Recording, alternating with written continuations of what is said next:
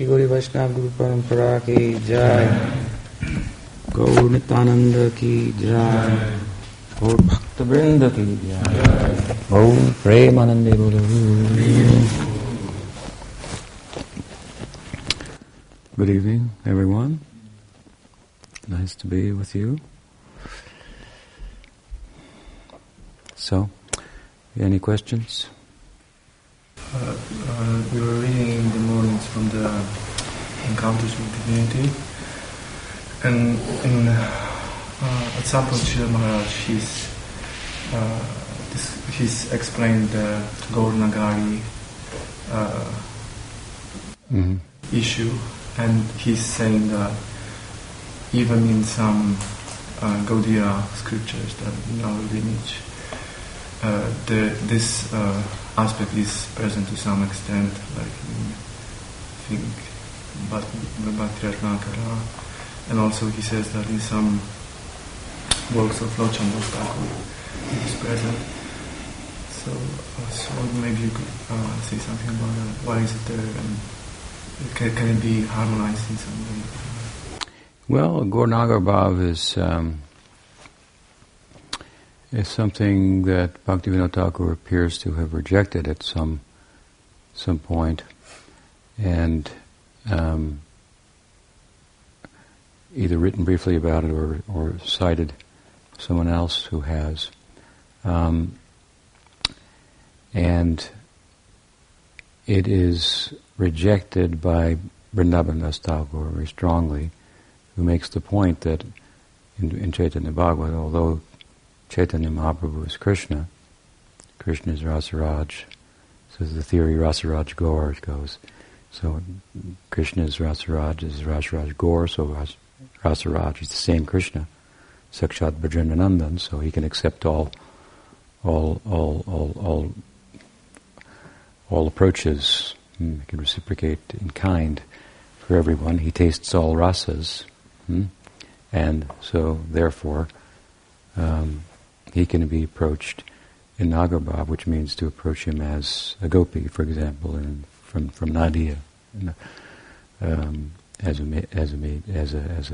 lover. This is the idea of Gaur Nagar Bhav, and there are different shades of Gaur Nagar Bhav, also different types. But Vrindavan Das is very strong, and he makes the point in Chaitanya Bhagavad that although it's true that Chaitanya Mahaprabhu is Krishna, he is to be worshipped, despite the fact that he's Krishna, he's to be worshipped in consideration of the mood in which he appears. And so he is appearing as in pursuit of the Ashraya Lambana, rather than being the Vishaya Lambana, rather than being the object of love. He's pursuing the experience of the shelter of love, or the vessel of love, that, for example, Radha perfectly embodies. So, while you're Krishna, as golden in form, in pursuit of the bhava of Radha, in taking on her complexion, this is the color of Madanakya Mahabhav, the molten gold. So Shyam becomes Gaur. Then, if you go to him, and this is his mood, and you want to be a gopi with him, he's trying to be a gopi himself, is the argument of Vrindavan Das Thakur, so it would be inappropriate. That said, of course, in Nadia, in Navadvip, Mahaprabhu does experience different bhavas, and at times he takes the role of Bhagwan, and sometimes the role of a devotee, going back and forth, so forth. But that said, in the Prakat Leela, in the manifest Leela, we don't see anything like this. And anything like this would have ruined the rest of Chaitanya Mahaprabhu's teaching Leela, because he, Grihijana Sikshaka, Nyasikula Nayaka, Thakur Bhaktivinoda sings, Grihijana Sikshaka, he was the perfect Grihasta. Grihijana Sikshaka, he taught, he instructed by his way of being a Grihasta. And Grihijana Sikshaka, Nyasikula Nayaka, that's very nice, Nyasikula Nayaka, he's a Nayaka. Nayaka is a word used in Indian aesthetics, poetry, drama, the arts, and so forth, Natya Shastra, the secular Ras Shastra. The Nayak is the hero. So, for example, there are 90 96 heroes in Rasa Shastra. That's when in Ujjwal Nilmani, when Rupa Goswami is explaining the Vishayalambana, the object of love, Krishna, the perfect object of love, he shows how Krishna is all 96 of these types of heroes in a composite. The perfect lover from the aesthetic, dramatic, poetic point of view. So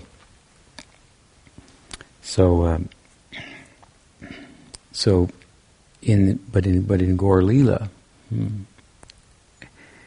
he's the perfect hero. He's the hero, the Nyayaka. It's a word that's depicting the lover, the perfect lover, the perfect, in this case, the playboy, a man who has everything, and women are just at his disposal, kind of idea. Nyasikula Nayaka. So he says, Grihijana Shikshaka Nyasikula Nayaka. He's the perfect example and teaches perfectly what is household life. And Nyasikula Nayaka, he's the Nayaka of the sannyasis, the hero of the sannyasis. It's a kind of an interesting way in which the word is used, because the word refers to the lover, but he's the lover of the sannyasis. The sannyasi, he's the hero of the sannyasis. It's a word that's used as a hero in a loving, romantic context. So the sannyasis have a romance with him, so to speak, that is different than in ordinary romantic love. He's the perfect sannyasi also. The sannyasa of Chaitanya Mahaprabhu was such that it frightened the metaphorical, allegorical roots of the tree of bhakti. Chaitanya Mahaprabhu was said to have planted a tree of bhakti, a plant, and he became the trunk, became the tree itself, divided into two trunks. Nityananda and Dvaita had many branches to the many devotees. This is the section of Chaitanya Charitamrita where Kaviraj Goswami he's introduced the philosophy through his Mangal Charan. Then he speaks about how he came to write the book. Now he's introducing the players, so the branches of Nityananda, the Gadadhar, and so forth. And then after they all have been introduced, mentioned, then he begins the narrative of the birth of Chaitanya Mahaprabhu and so forth.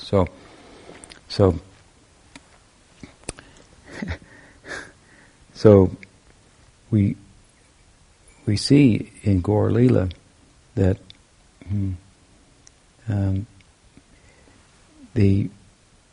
while he becomes the tree, so to speak, and it expands into Nityananda, which is a way of saying that these are also Vishnu Tattva, these are the three Vishnus.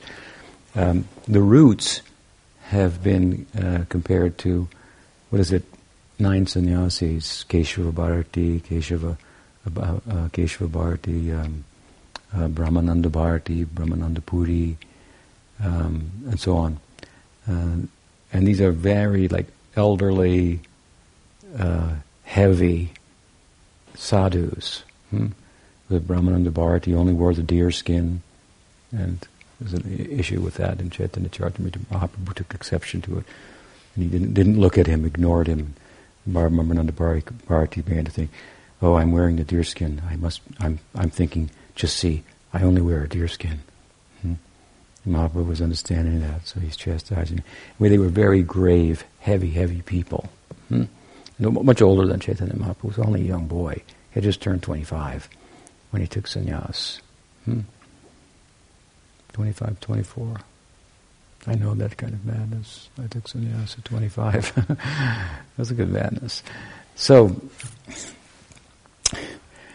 these are the allegorical roots to the tree. It's rooted in, if you will, in relation to the world, in a step back from it. That is renunciation. That's the first step of love. If you want to love something, you got to know what it is. So you have to step back from it to see what it is, and look objectively at it. If you get too close to it and you're subjectively involved, you can't see it for what it is. So we step back from the world to see it for what it is, and then we enter into it. So it's this very world-confirming tradition. It's not really a world-denying tradition of renunciation, but renunciation has its place within bhakti. So a step back to see the world for what it is, and you see everything in relation to Krishna, and then you enter into it. And that's the whole idea of Krishna Leela, and he's doing everything. But there are no karmic negative implications. That's the lesson. So how to interact without attachment, without exploitation in mind, and so forth. So these heavy roots of the tree, rooted in renunciation, and it grows from there, right? Fruits of love of God, and so on and so forth. Anyway, he's the hero of the sannyasis. He frightened them by his standards of renunciation. He's Bhagwan, Sadaishvarya Purna, Saiha Bhagavan Sasvayam Ayam Nachetana Krishna Jagati Paratattvam Paramiha. So, this is the argument of Krishnadas in his Vastunadesh Shloka of Chaitanya Charitamrita. He's Sadaishvarya Purna, and Krishna himself, Chaitanya Mahaprabhu, he's full of all opulence, 6 opulences, one of which is Vairagya. So he shows this to the extreme, the detachment, frightening the older sannyasis even by his standards. So the point being that if in his early life, as a householder, what does a Mahabharata say? That Hemanga Suvarna Varna Hemango Varnangas Chandragati Sannyasakacchamashanto Nishtashanti Parayana. The 2 Leelas, Grihastha Leela and Nadia, which is our ideal, and the Sannyas Leela outside of Nadia, which is the teaching Leela, to show us how to enter into Nadia, into the heart, courtyard, heart, if you will, of Srivas or in Kirtan. Everything outside of the house of Srivas in the development of the Sankirtan and beyond Nadia is all teaching how to enter there. So, 2 divisions.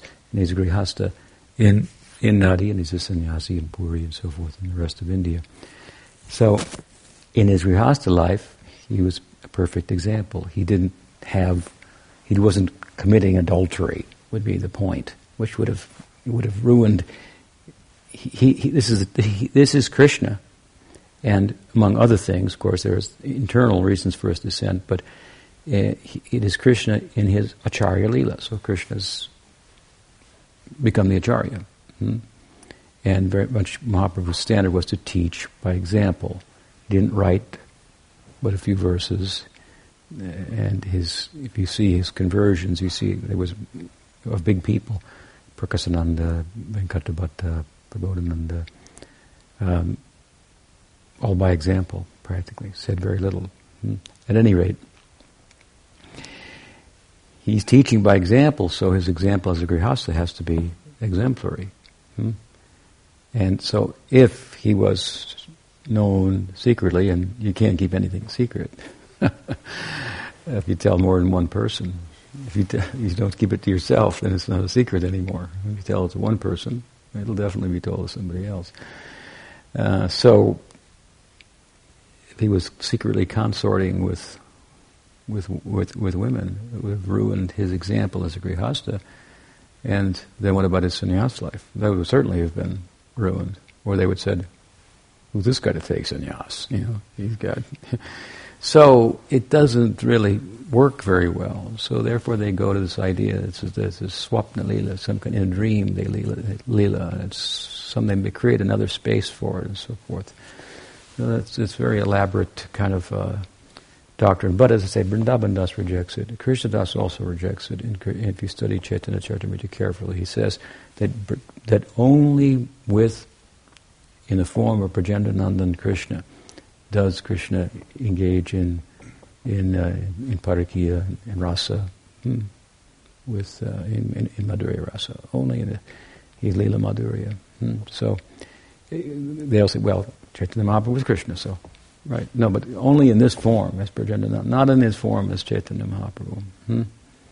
Again, he's trying to do the opposite there. So, of course, this is the argument against it. And there may be others, but then some have said, right, things. So it's I've never heard it satisfactorily kind of answered. And this is the weak link in the whole argument that Lochan Das seems to give some place to it. In his Dabamala, there's all these songs and songs of Vasudeva Ghosh and others. There are these lines like this. Now, some try to put it, well, they're seeing him and seeing through the sham of his being a Gaur, and he's actually Krishna, and so in an internal vision they're seeing him as Krishna and writing like this. But some of the lines are a little hard to interpret like that, some of them. Then there's the question of, well, it could be interpolation. These Nagari Bhavs have created a whole thing. Some of them say, and Rupa Sanatana, they all had secret lovers and so forth. They have a whole thing about it. So they made up their doctrine. As I say, there are different shades of it. So it's possible there could be interpolation as entered into the scripture, and they've written about these things in ways to. I've seen efforts to show that this is the real secret of secrets, the super rasa, beyond Parakiya, Babalasrati, Manjari Bhav, is the real secret. And see, Sanatan says it here, Rupa says it here, and it's just a total stretching of the text and drawing something out that's not really there. And so, if you want, they say even the devil can quote the Shastra. You can make the Shastra say whatever you want. But if you know the Siddhanta, well, then you can say, well, wait a minute here, you're stretching it. So I've seen that happen in modern times. So that may be an answer. In Krishnadas's book, also Kaviraj Goswami's book, there's that line I mentioned, but he doesn't mention this bhava. He mentions others. So that book is trying to harmonize all the different conceptions of Chaitanya Mahaprabhu that were out and about at the time. And so he gives legitimacy to some, or orthodoxy to some, but some that were there, like Gauranga Bhav, he doesn't include that in his dissertation there in Chaitanya Charitamrita. So there is one line where the Khandavasis are coming to the Rath Yatra also, and he says, and they were in their own group, So someone makes something out of that that Khandavasis, these are where some of this Nagar Bhav comes from. So they were a little on the outskirts. What you find in Gaudiya Vaishnavism is a lot of tolerance. Trinadapisa and Nichanas, there's a lot of tolerance. Of course, there's a Siddhanta too, and you have to stand up for that, but there were a lot of different conceptions. It was a new thing. Chaitanya Mahaprabhu was, who he was, and persons were trying to figure it out. The orthodox understanding, of course, is as Rupa Goswami saw him, and that's what Krishnadas is writing about in Chaitanya Charitamrita, the vision of Rupa Goswami of who Chaitanya is. That's what you find in Chaitanya Charitamrita. And Rupa says nothing about this anywhere, or Sanatana Jiva Goswami, nothing from the Goswamis. It's all coming from the Bengal side. And there's this friction between the Bengal side and the Vrindavan side, in a sense, that the Bengalis want to make, some of them, they're very sentimental people. They want to make more out of Chaitanya Mahaprabhu than Krishna even, so to speak. So there was some of that. Now, whether this is part of that, some people believe that to be the case, but there is no, those are some conjectures that you can make about it. We don't need really to reason about it, because we follow Krishnadas Kaviraj Goswami, we follow Vrindavan Das Thakur, and that's if there's there, it's there for you. You have it and think whatever you want, but we don't entertain it. They didn't entertain it, and they spoke, especially Vrindavan Das, very strongly. I mean, he's very strong language he uses there. He's very much against it. So, again, the weak point is that some people who were highly regarded at this time, hundreds of years later and so forth, said some things. Now, maybe Vrindavan Das didn't regard them that highly at that time, but then again, there are people that Chaitanya Mahaprabhu showed special feelings for, and so forth. But whether they wrote those things, that's, as I say, that's a question. Maybe that's interpolation. So we don't need to be too concerned about it. There are many sentiments. Eventually, you be concerned with one sentiment. That's enough. People want to know so many things. This is one thing, big thing to know. Be concerned with this. Follow your Guru Varga, and what opportunity has come before you.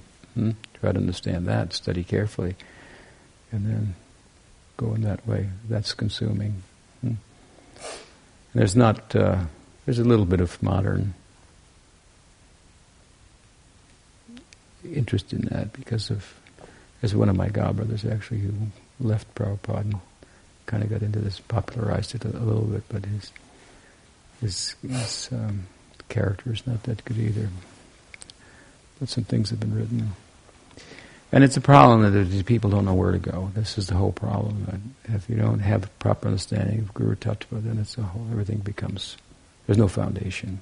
Where to go, what to hear. It's a huge problem. And Prabhupada's mission suffers tremendously from that. Unfortunately, this official mission has the worst record for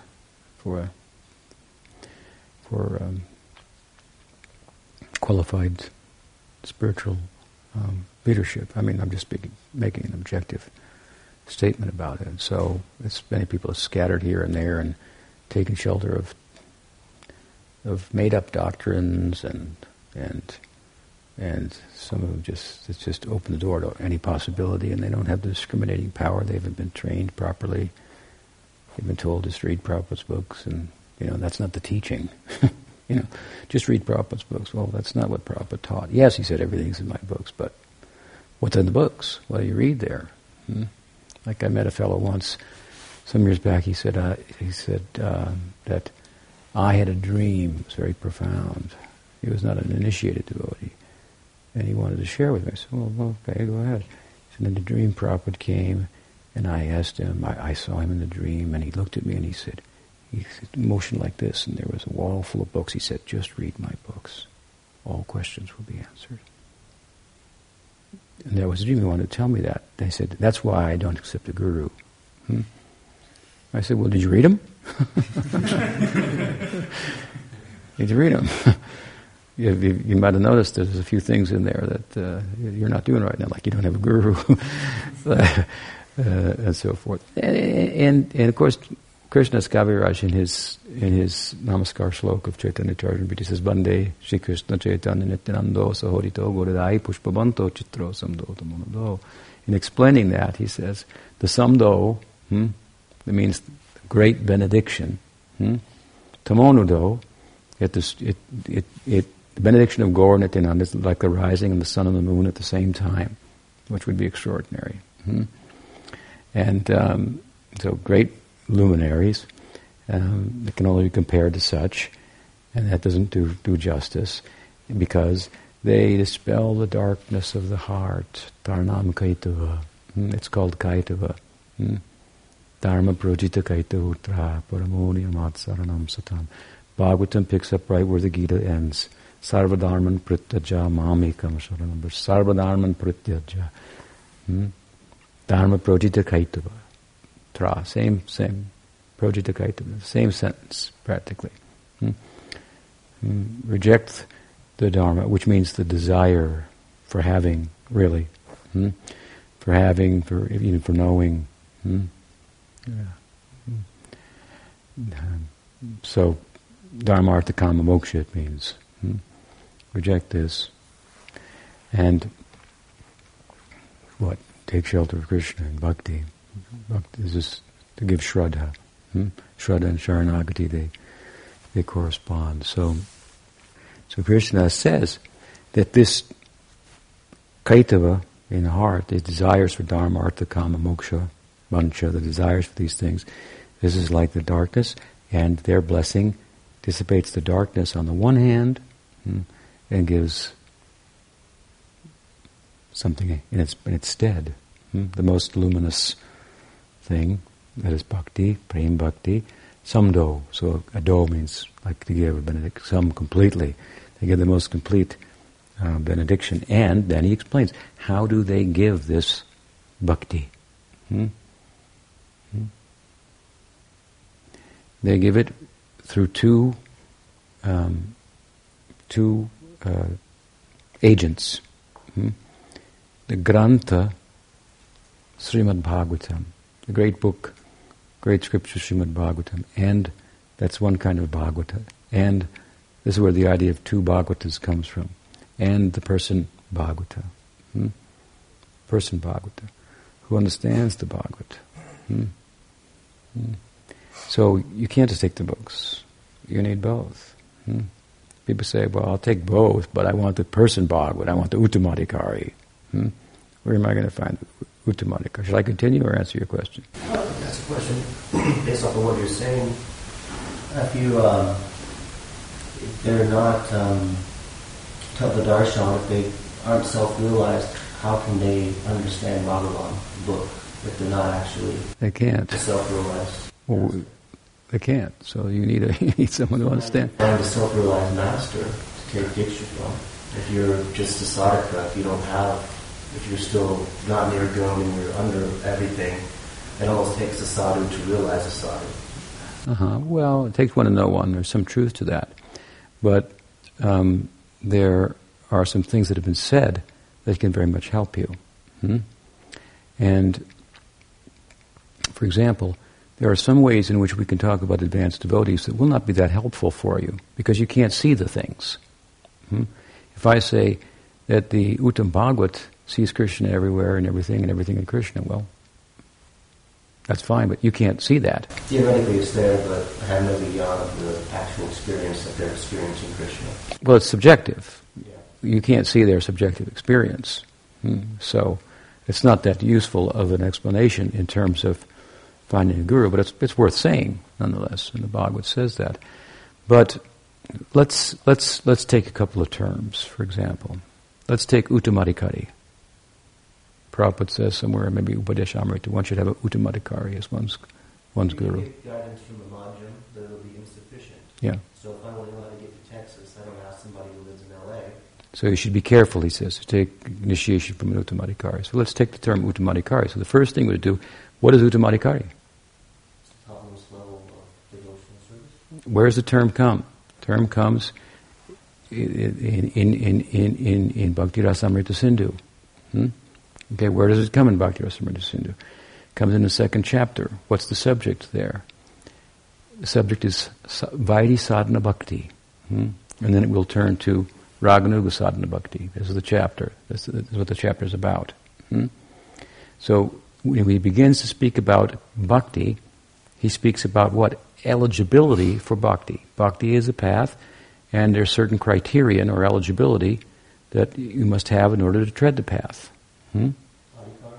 That's what it means, eligibility, adhikari. So this is the subject. This is where the term Uttamadhikari comes. And so he begins, he says, what? Shastre jukto chanipuna. He's describing Uttamadhikari. Adhikari means the person who is most eligible to tread the path. The principal qualification is faith. And that may be also Lobhamayi faith for Rag Bhakti, faith with an ideal for Vrindavan Bhakti, for example. So it applies to Rag Bhakti as well as Vaidhi Bhakti. But the Adhikari, the person who's eligible, he has Adhikar, and who is the most eligible to tread the path, is Uttamadhikari. How is he characterized?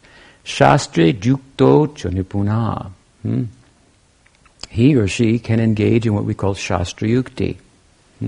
Shastra Yukti means, Jiva Goswami has explained, for example, in Purushottam Tantra, he cites in his Sarva Sambhadani commentary on Satsandarbha, that he explains that the Uttam Praman, Praman means evidence. We hear that the best evidence is not your senses, because they may deceive you. With reason, you may extend the sensual experience, but that also complete. So there are some things that cannot be known by the equipment that we have that can only come from revelation. And the faith in this, faith in Shastra, Shastriya Shraddha, is what qualifies us for bhakti. Therefore, when we ask questions, if we have Shastriya Shraddha, when the teacher gives the answers from Shastra and reasons about it and so forth, then our doubt should go away. If we want it to say something else, then we don't have Shastriya Shraddha, we have Lokik Shraddha. We want to abuse the Shastra. Then he'll give the answers that give it from here, give it from here, from here. We'll do that right now on this issue, for example. Okay, so Shastra Yukti, it means who has, he says Uttam Praman, the supreme form of Praman is not Shastra, revelation, but Shastra and the reasoning about Shastra by those who are qualified to do that, who can extend and explain the argument, unfold it, so to speak, who can reason about it in such a way that its implications from different sides and different angles are played out. It can give examples over and over again about the same point to explain it and make it clear.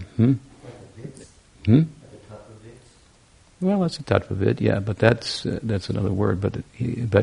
The term from Bhakti-Rasamrita Sindhu I'm citing is Shastra Yukti. Yukti means logic.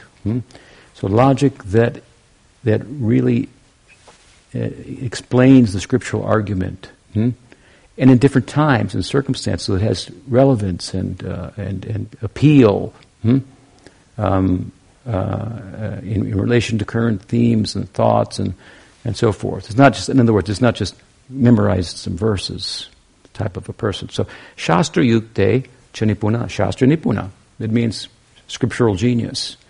Scriptural genius can give those kind of answers that, it means a couple of things. I mean, this is along the same lines. Can do Shastra Yukti, scriptural genius. Along the lines I would explain, but also can mean who gives those kind of answers like Prabhupada. In the spiritual world, what happens after they eat? And he would say, why don't you go there and find out? That's Shastra Nipuna. That's the scriptural genius. You think too much, So, Shastra Yukte, Shastre Yukto Chanipuna, Sarvata Dridanischaya. And so, very firm in his or her convictions, and Prodha Shraddha, very deep faith. So he comes to the word Shraddha, deep faith, deep and abiding faith. Then, at the end of the chapter, of course, this is revisited slightly, where he says, Rupa Goswami says, those who can engage in Shastra Yukti, they have ruchi. They have a taste for it. They have a feeling for it. It's not medicine for them. It's food for them. They're being nourished by that. And so they have energy to give back from that. Before it becomes food in Ruchi Bhakti, it's medicine. So you don't have that much to give. You're undernourished. You're taking medicine. You're trying to get cured. In Ruchi, this is when real spiritual desire comes. Therefore, nadanam najanam nasundaram kubitum va jagarisha kame. Mama janmani janmanishvare babatad bhakti hoitakitoi. One's not concerned about birth and death. Is characterized principally by attachment to bhakti and marginally by detachment from everything else in the world. Therefore, he says, who cares about the Jagadishwar? Get rid of him. The Paramatma we're not concerned with. Now he's moving in the direction of an object of love that corresponds with his particular and specific taste for bhakti. This is Shreya Kairava Chandrika Bhataram. So coming from that side, this is the beginning. And so, Praptanukul, these kind of Anukul Abhilas, Praptabhilas, these kind of desires start to come in the heart of the jiva. They're otherworldly, for serving Krishna a particular way, favorably, and so forth. So, who has ruchi? This is to making it extreme. To that, the more he has ruchi, the more she or he can do Shastra Yukti, because they're like fluent in their living. They're starting to live in the Bhagavad, which is what you're talking about. They're living it. It's not a book that's over here. It's everywhere, and they're experiencing it. So this person, he says, this is the most qualified person to tread the path. This is about sadhana. So a very highly qualified person. It means within sadhana, someone who's attained ruchi, asakti. These are the later stages of bhakti. Let's use another term. This is uttamadhikari. So if you want to say Prabhupada said this, we want to go exactly what Prabhupada says, then let's exactly look what the term means. Because who knows what somebody thinks it means when they quote it. And there's all kinds of ideas out there. It means somebody who's, dancing with the gopis, perhaps. Or what I hear repeatedly is that Uttamadhikari is doing guna, and he's no longer affected by the problems of material nature. Yeah, let me go on. Let's use the term, people could say whatever they want. I've just defined from Shastra what Uttamadhikari is. So, people can say whatever they want. It means this, it means that. But this is what the Shastra says, so we stick with that. Then, let's use the term pure devotee. That's a popular one. Shuddha Bhakta. So what is a Shuddha Bhakta? There are all kinds of Shuddha Bhaktas. There's all kinds of Uttam Bhaktas. Because what we teach, what Rupa Goswami is teaching, is Shuddha Bhakti, also, his own term, Uttam Bhakti. So there's Uttam Bhakti of the sadhana kind, there's Uttam Bhakti of bhava kind, and there's Uttam Bhakti, or Shuddha Bhakti, of the prema type. Now, at the same time, Shuddha means pure, so we can also look at it, because they're on the path of Uttam Bhakti. They've embraced Anyabhilashi-Dasunyam. They're not pure, but they've embraced the path. This is their ideal, so they're on the path as a sadhaka, or as a bhava bhakta, or as a prem bhakta. But then if we just look at the word Shuddha as pure means the pure heart. Means no desire, right? Therefore in Bhakti Tat Vivek, Bhaktivinoda Thakur explains, the Shuddha Bhakta, this is a ruchi. Because nadanam, najanam, nasundarim. It's not like Nishtha. In Nishtha there's some desire may be there, but the bhakti is strong enough that it doesn't get a chance to fructify. But the desires are there. But in Ruchi Bhakti, the desires are gone. He has no desires for the world. He's really not a resident of the world. Still he's a sadhaka. But you have to understand, the sadhaka deha is something that was a material body, it's becoming spiritualized. So her senses are only in touch with sense objects for the purpose of serving Krishna. Taste is there. This person is saved. This person can help us. This person is Uttamadhikari. This person is a Shuddha Bhakta. By the definition of the scripture. Let's use another term, Mahabhagavata. Okay, there's a good one. What about that? Mahabhagavata. Jiva Goswami describes 3 types of Mahabhagavatas in Bhakti Sandarbha. Murchita Kashai, Nirduta Kashai, and Bhagavad Parshada Praptadeha. And he gives 3 examples. 3 examples. Murchita Kashai means that the example is Narada. Narada left home. His mother died. He turned the house into the funeral pyre, burnt it up, traveled. And in the forest, he was meditating, chanting, and he got the darshan of Krishna. And Krishna disappeared. This is Murchita Kashai. This is the example. That he wasn't completely purified. There were some trace elements there of conditioning, very high and subtle influence of sattva. He liked the forest. Krishna called him kuyogi. You're attached to the forest. It's like I've given that. I like the forest. So kuyogi. So it means he had some little, but it was not able to affect his bhakti. It's like if let's say you have a box of camphor, a little silver box. You have camphor. You take all the camphor out, close the box, open it up. Still smell the camphor, but there's no camphor there. So the idea that Rupa Goswami is giving when describing this kind of person, this kind of devotee, is one type of Mahabhagavata. He's not fully liberated, but he's beyond return. Then, Nirduta Kashaya. Nirduta Kashaya, the example is Sukadeva Goswami. Sukadeva Goswami, completely liberated. The example of Bhagavat Parshad Prapte means who's got his spiritual form, who's attained his spiritual form, is again Narada, who in Bhagavatam 6 Canto is given a spiritual form by Krishna with his Veena and so forth. So these are 3 types of Mahabhagavatas. So if you want to take shelter of a Mahabhagavata, well, you've got 3 types to look for. I'll give you another example. Pujapad Sridhar Maharaj used to talk about it like this. One has 2 feet there and extends 1 foot here. One has 1 foot here and 1 foot is extended there. The other has 2 feet here, but his eyes are only there. Something like that. All these people, if you can get in touch with anybody in any of these categories that I've described, Shuddha Bhakta, a Murchita Kashai, Nirduta Kashai, Bhagavat Prapta, it'd be hard to find that one. That's an art. He's moving around in his spiritual body with his Veena.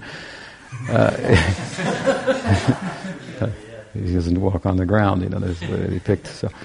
So I mean, there's other ways to think about that. But anyway, any of these people is the point. Any Shuddha Bhakta, Ruchi Bhakta, any Uttam Adhikari in the way in which I've explained it. These people would be of immense help to you. You'd run to take shelter of such persons. The famous verse of Bhagavatam, of course, that the Goswamis cite, is very practical. Shabde parecha nishnatam brahmani upashamashraya. What is a guru? One should take shelter of a guru. What does it say? That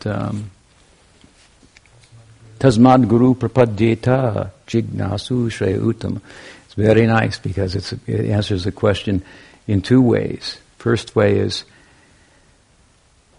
by this explaining the disposition of the disciple that will enable the disciple or the prospective disciple to see how will you look for a guru. So, and this is the answer, because you can think, okay, I want to have an Uttamadhikari, a Mahabhagavata, a Shuddha Bhakta, a pure devotee, he's a Nitya Siddha, Chudamani, whatever.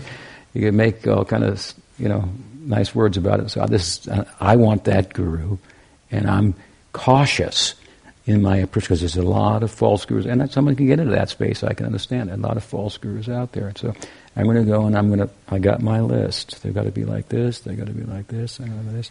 You will not find a guru like that. That's not the way the Shastra teaches. You will definitely find fault anywhere. You can find fault in Prabhupada, Sridhar Maharaj, Rupa Goswami. I can show you how to do it if you want. It's not what I teach, but you can do it if you look like that. Because why? Because this is kind of a rational approach, and spiritual life does not answer to reason. That if you want to go there by reason, you will be repelled. Reason will take is material, so it will take the life at it. It's like a vulture. Flies high in the sky, but it's only looking for dead things. Reason seems to go very high, but it's mundane. It's not that we put on it's not to guide us. We have to use reason, but we have to use reason to understand its limitations and know that there's another vehicle for going. And that's faith. Well, where do I get faith? Here's where you get faith, and this is what the verse of the Goswamis say. Tasmat guru prapadyeta jignasu shreya uttamam. One should take shelter of a guru who. First says, who is the person? What is the qualifications of the disciple? It doesn't say, he's very intelligent, very careful, learned all this stuff so he can pick the right one. No. That person has a burning necessity. Jignasu shreya uttamam. He has an inquiring spirit, and he wants to inquire about a comprehensive solution to the problems of life. He wants to end it. He is coming like this with, as Sridhar Maharaj put it, without cutting a return ticket. I'm looking like that with a real necessity. I know one thing. I need help. You have to kind of bottom out, right? To know I really need help. So the more that we can feel like that, the more we are in a position we're in a teachable moment. The teaching is available, the truth is available. How you will see it. People saw Krishna and they found fault in him. Susupal had 101 faults he found. After 101, he had his head cut off with the Sudarshan Chakra. He was, knew Krishna from, early days, and he had nothing good to say about him. So this, the Bhagavatam, this is the verse that Goswamis quote most consistently, repeatedly, about finding what's the qualities of a guru. And it begins with the qualities of a disciple, and it's speaking about a real necessity. Like myself, when I began to pursue spiritual life, and that's the first thing. I got to have a guru. I got to have a teacher. You want to be cautious, but then again, you get one that works to some extent, you can get another one too. That's also there. But you got that's necessity, that teachable moment. This is hard to get. It's very valuable. So we want to know what the qualifications of the guru is, but the first thing is, do you know the qualifications of the disciple? What are the qualifications of the teacher? What are the qualifications of the student? So this kind of necessity, and it's we've got to be a little careful, because in today's world there have been so many problems in some groups with spiritual authority that people become a little callous. I understand it. I empathize with it. They become a little callous, and so they're a little skeptical about authority and so forth, and for good reason. But it's a problem. What the society is supposed to do is grow a faithful environment, a faithful environment that where there's always a teachable moment, so that more can come. So we have to try to cultivate this ourselves and know that we have a real necessity. Anyway, then he says, what? Shabde parecha nishnatam brahmani upasham ashrayam. It's very practical. He says, who is the guru then? Shabde pare chanishnatam. Is what I've said earlier. Shastre, Yukto, Janipuna, and so forth, of Rupa Goswami. This person, Shabde Pare. He or she, Nishnatam. Nishnatam means in great detail, with insight, and so knows the scriptural argument, the theory. Sometimes, as you know, I know the theory pretty well, so I present the theory, and somebody said, so you read some books, it takes more than reading the books. You got to have a feel. I read them because I have a feel for them, and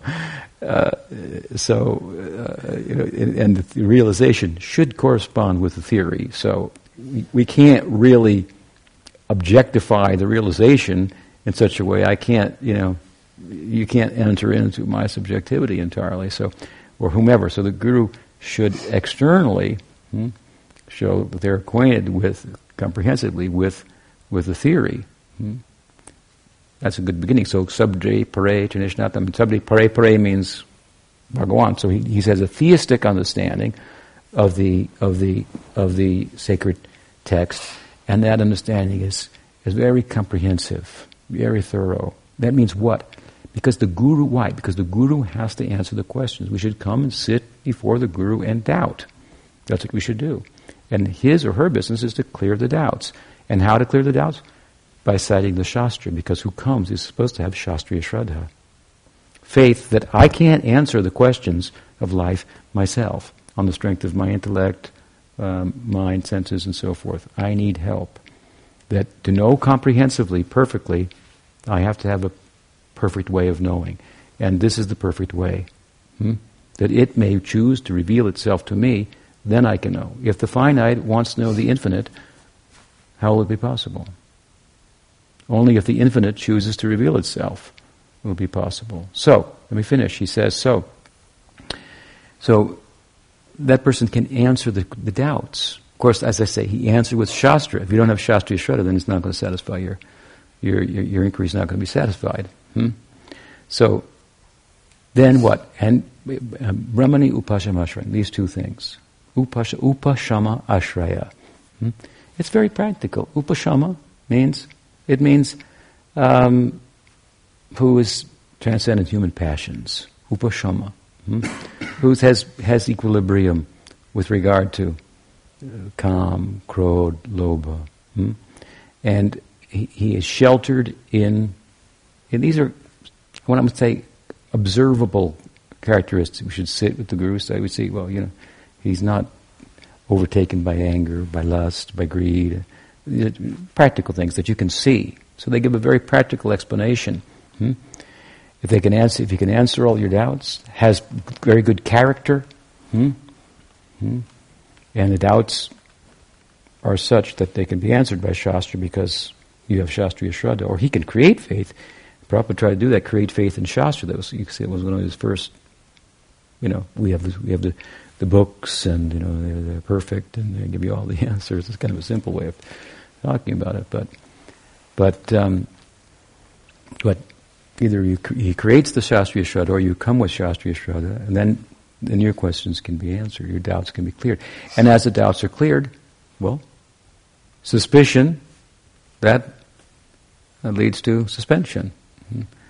We are, Krishna says in the Gita, ashraddho ayam purusha, a person is their faith. So if we have doubts, then we can't really move. We're suspended. So if the doubts are moved, if they're cleared, then there should be movement in the direction of, well, that's right, I agree with that, it's true, that's true. So now we go forward. Now that's another question. But if I answer the questions, or the Guru answers the questions again, he goes right, the next morning it's the same question again, slightly different, and the next morning that night it's answered around the fire. The next morning it's, yeah, it was good, but I was thinking, and it's the same, more or less the same question comes from another angle and so forth, and you realize there's an emotional problem here. He doesn't have Shastriya Shraddha. It's not within my jurisdiction. He doesn't have that Jignasu Shreya Uttam. So what can be done? But people think they do, of course. I only want to know the truth. Well, here I'm answering it from this book and this book and this book and this book, and explaining the logic and how they all work together. And quotes are all taken from places that are dealing with the subject itself and so forth.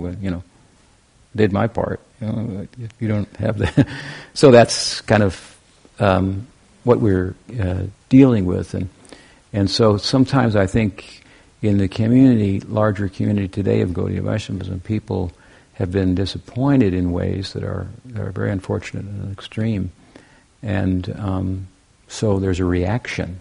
The reaction to a problem is not a solution. So we need to correct ourselves if we find ourselves in that situation.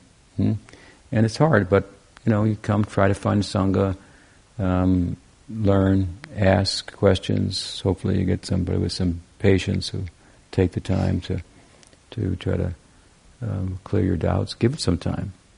This is what your time is for, really. We should have a burning desire. And you should also know, we should know, that the shortage can only be on our side. It can't be on the other side. Because evam parampara praptam imam raja shobhidu. Krishna says, hey, when there's a problem, here with regard to the dissemination of the teachings, let's say in ISKCON, after Prabhupada left, there was some problems, questions about the dissemination of the teachings, how it will go on, what exactly the teachings are with regard to certain topics and so forth. It only became relevant in our Guru, I'm talking about my Guru, in his absence. In his presence, it wasn't so like Shiksha Guru. It wasn't an issue for us because Prabhupada was our Shiksha Guru and Diksha Guru and so forth. So it became, what's that? And how do we work with that? And there can be two gurus. How can he do that? And this kind of thing. So anyway, what's the solution?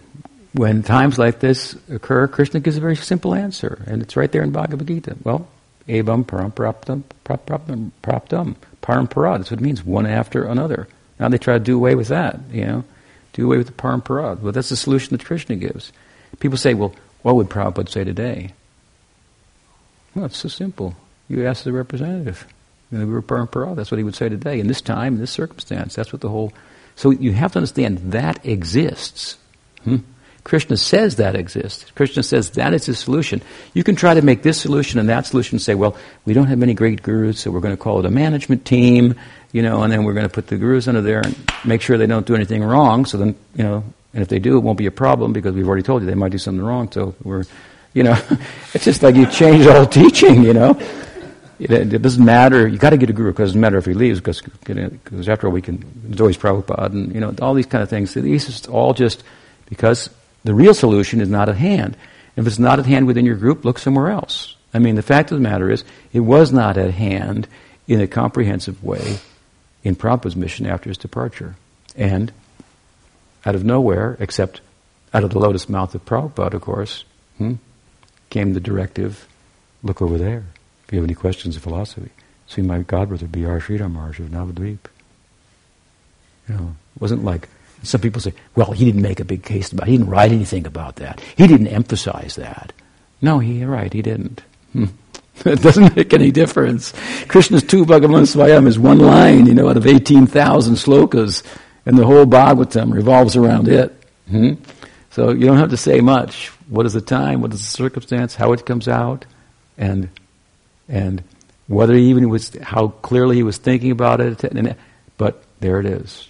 And if you follow that line, you found a person so qualified. I mean, not only qualified in the ways I've spoken of, but also in terms of knowing our guru, living with Prabhupada for 6 years, knowing about his mission, Prabhupada repeatedly trying to find ways here and there to give his students the opportunity to hear from Sridhar Maharaj, which circumstance didn't allow often.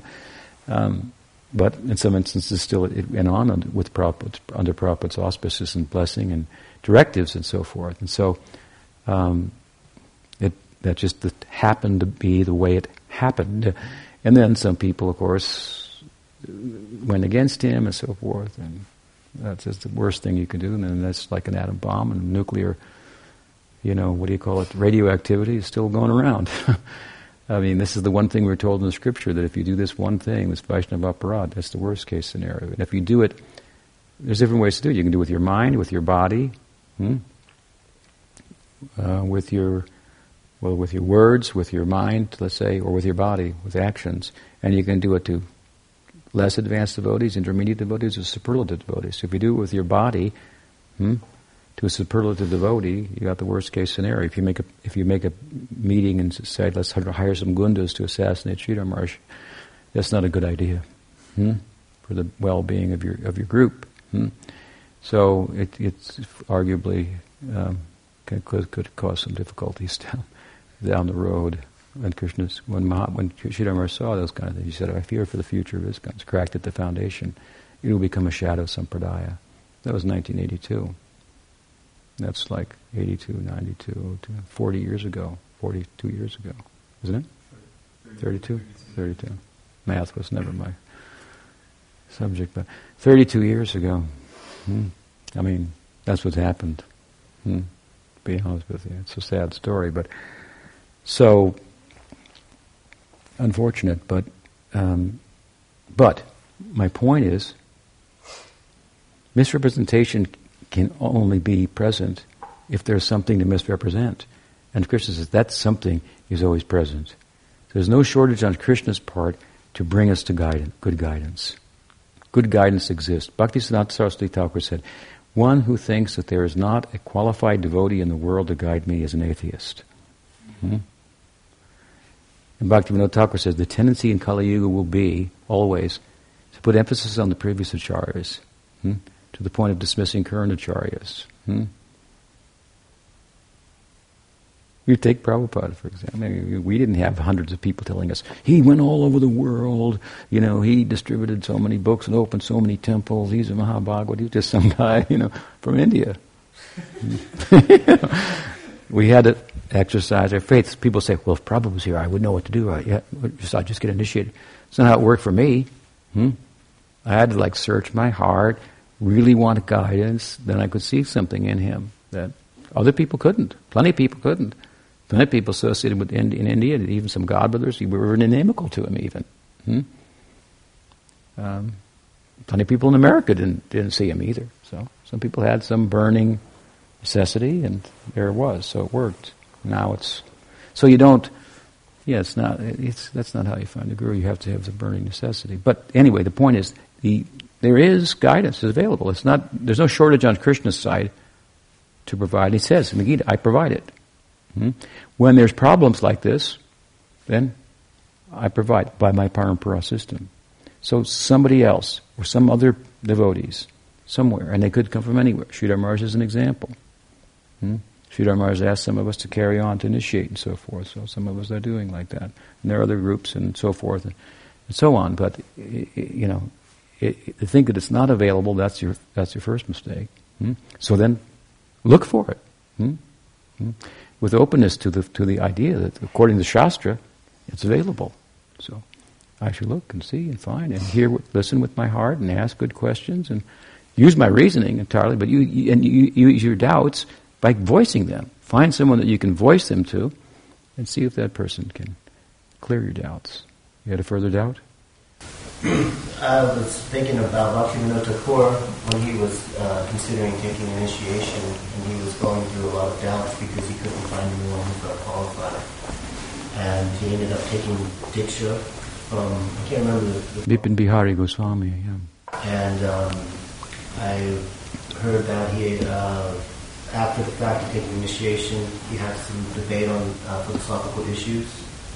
And then Bhaktisiddhanta actually went to defeat him on these philosophical differences. And I also have read that this Prabhu engaged in smoking tobacco. And so that's obviously not like... Bhakti Prakash Swami was talking to me about this a little bit. And so I was wondering, like at this point, if Bhaktivinoda Thakur, you're saying that a pure devotee is basically always available, and then even... I know whenever Bhakti or Avicharan Dev was told by his friends that there's a sadhu speaking, and he said, well, who is this sadhu? He's probably smoking cigarettes and chanting Hare Krishna, because he was just so burnt out from the incessant flow of cheaters, that ultimately it's almost logical to assume everybody's a fake, to a certain extent, because that's what you're lined up with. And then you see like Prabhupada's complete disgust with the Gaudiya Math. And that's why he kind of backed out with Tirth Maharaj, who controlled the Bhagavad Bazaar and all these things, and he became disgusted. So this pie in the sky idea that there's just these... No, wait, it's not pie in the sky, it's the Bhagavad Gita. You have to understand, it's Bhagavad Gita says this. Krishna says in Bhagavad Gita, I have a system, it's called Parampara, and I use this system to keep my teachings intact. Not that I know of. Like if the book Bhagavat's there, does there have to be the person Bhagavat? According to Chaitanya Charitamrita. There has to be. That's what Krishnadas Kaviraj Goswami teaches. That's what Shastra teaches. If we accept Chaitanya Charitamrita, yes. The book Bhagavat is... You have to understand. Let's just take this point. Let me try to focus on it for a second. The idea of a book without the person. The book, can you read a book and misunderstand it? Obviously. Right? Prabhupada saying to his disciples that you're not self-realized, why do you have any business giving Bhashya to Puranas and Bhagavad Gita? So, who's self-realized to realize book Bhagavat? That's my question. Is it the Madhukari who's qualified? A genius in Shastra? Is that the person who's qualified to understand these? Sure. The point I'm making, though, is that the book is a passive agent of divinity. It can't ask you, do you understand? It can't go after you in the way that the teacher can. When you go to school to learn physics, you don't just get a book on physics, you get a physics teacher, and he teaches you what the book says, because on your own it would be difficult to understand. I mean, and this is a bigger subject than physics. And so everywhere, throughout all the Shastra... I agree that you need the physical person, but I'm saying... Right, okay. So they can't just have the book. So you asked me, couldn't we just have the book? No, you're clear on that. Like, how do we identify this person? Is it just not Udama Adhikari? Is he something beyond that? How can you identify the person? Who's self-realized enough to understand the Bhagavad Gita to give like a full bhashya like an acharya or something like that? Well, let's say, for example, I wrote a commentary on the Bhagavad Gita. Read it. How does someone decide? How does someone become a guru? You want to know how someone becomes a guru? They preach, and they set an example, And as a result of that, people come forward and say, "You're my guru." So someone could say, "Who are you to write a Bhagavad Gita?" Well, read it and find out. If you don't like it, fine. Go find some other edition. But read it and find out. See if it works for you. See if it's giving Gaudiya Vaishnavism. There's no like, you kind of got to be careful looking for like some kind of mathematical computer printout kind of solution to the problem. There is some subjectivity involved here. That's why some people are here, some people are over there, or some people are over there, and they like this Swami or that Swami, and so forth. And some of them are good, and some of them are not, and that's just unavoidable. There's no. What I'm saying is there's no foolproof method that I'm just going to go like this, and I'm never going to make a mistake. You might make mistakes, but you better go and look for guidance, because as you yourself have said now, I think, if I understood you correctly, you agree that you need a guru. Exactly. Right? But I don't necessarily... What will you expect to see in a guru? Well, I don't think I'm qualified to appreciate a guru, because I'm obviously in a lot of illusion. And I don't understand the actual... But you understood what I said about it, right? I understand, well, based off of what Rupa Goswami said about Adhiguru Madhikari is just someone who's eligible to tread the path. And maybe I had a little bit more finite ideal of a guru being basically... I can't quote Shastric shlokas about Nirguru and stuff like that, but I have a bunch of notes about that. But I was basically having a little bit more of a finite idea that a guru was basically liberated, Yeah, he is, of course. And you give an example of the camper in Narada Muni, and so obviously if I could find someone like Narada Muni who has all the camper out of the case, then taking diksha from that person would be, a great boon. Well, how will you find them? Well, obviously I have to search sincerely. Yeah, you have to go and sit, and you have to ask, and you have to inquire, and study under a person who might be such a candidate in your mind. Just render service unto such a person. Yeah, if you think such a person might be such a person, then you have to go and listen to them. A general idea. Then you have to go and ask questions, and they have to answer you. So like, I've been careful to answer your questions everywhere by citing the scripture and giving explanations. Now, obviously, no matter how objectively we try to detail the characteristics of a guru, there's going to be some subjective element involved in one's perception. That's unavoidable. But really, the person who's the guru, you will know when your heart is satisfied. I like the answers. That's a good answer. That makes sense. The scripture says this. This makes sense. It feels good. If it feels good, do it. That's the teaching. That's Gaudiya Vaishnavism. I know it may sound strange, but that's it. If it feels good, do it. Not if it feels good. And I've had people say this to me, this feels really good, it was a really good talk, I'm really inspired, but... and the but is, but it's not supposed to be happening over here, it's supposed to be happening over there. Or, but you're not in this group, or, but there's not supposed to be people that can do this to me. I mean, other than Prabhupada. And so I kind of laugh at it, and you did too. And I tell them, but that's the whole problem. So you have some thing you got to get over here. It's unfortunate, you got a sanskar that's getting in the way. If it feels good, do it. There's no buts. You do. But it's not. So, but ultimately, yes, we can give an external criterion and explain it, and however we break that down, I've given several ways to think about it from Scripture. Still, it's subjective. What does it mean? He has good character, and he's, you're not going to watch him day, night, and sleeping, and okay, how's he doing here? What's he dreaming about? Let's get the thing on his brain. So, but if he can or she can make a heart, happy and illumined and feel confidence for progressing and taking the bhakti. And so so we start to do that. And we find there's the more good answers, to different subjects and so forth. And so you're like right now you're listening to me. So you read some of my books and you see if you like them. If you find things in them that encourage you, then you should go forward with that. You find things in them that go, I don't know about this. Then you should come and ask.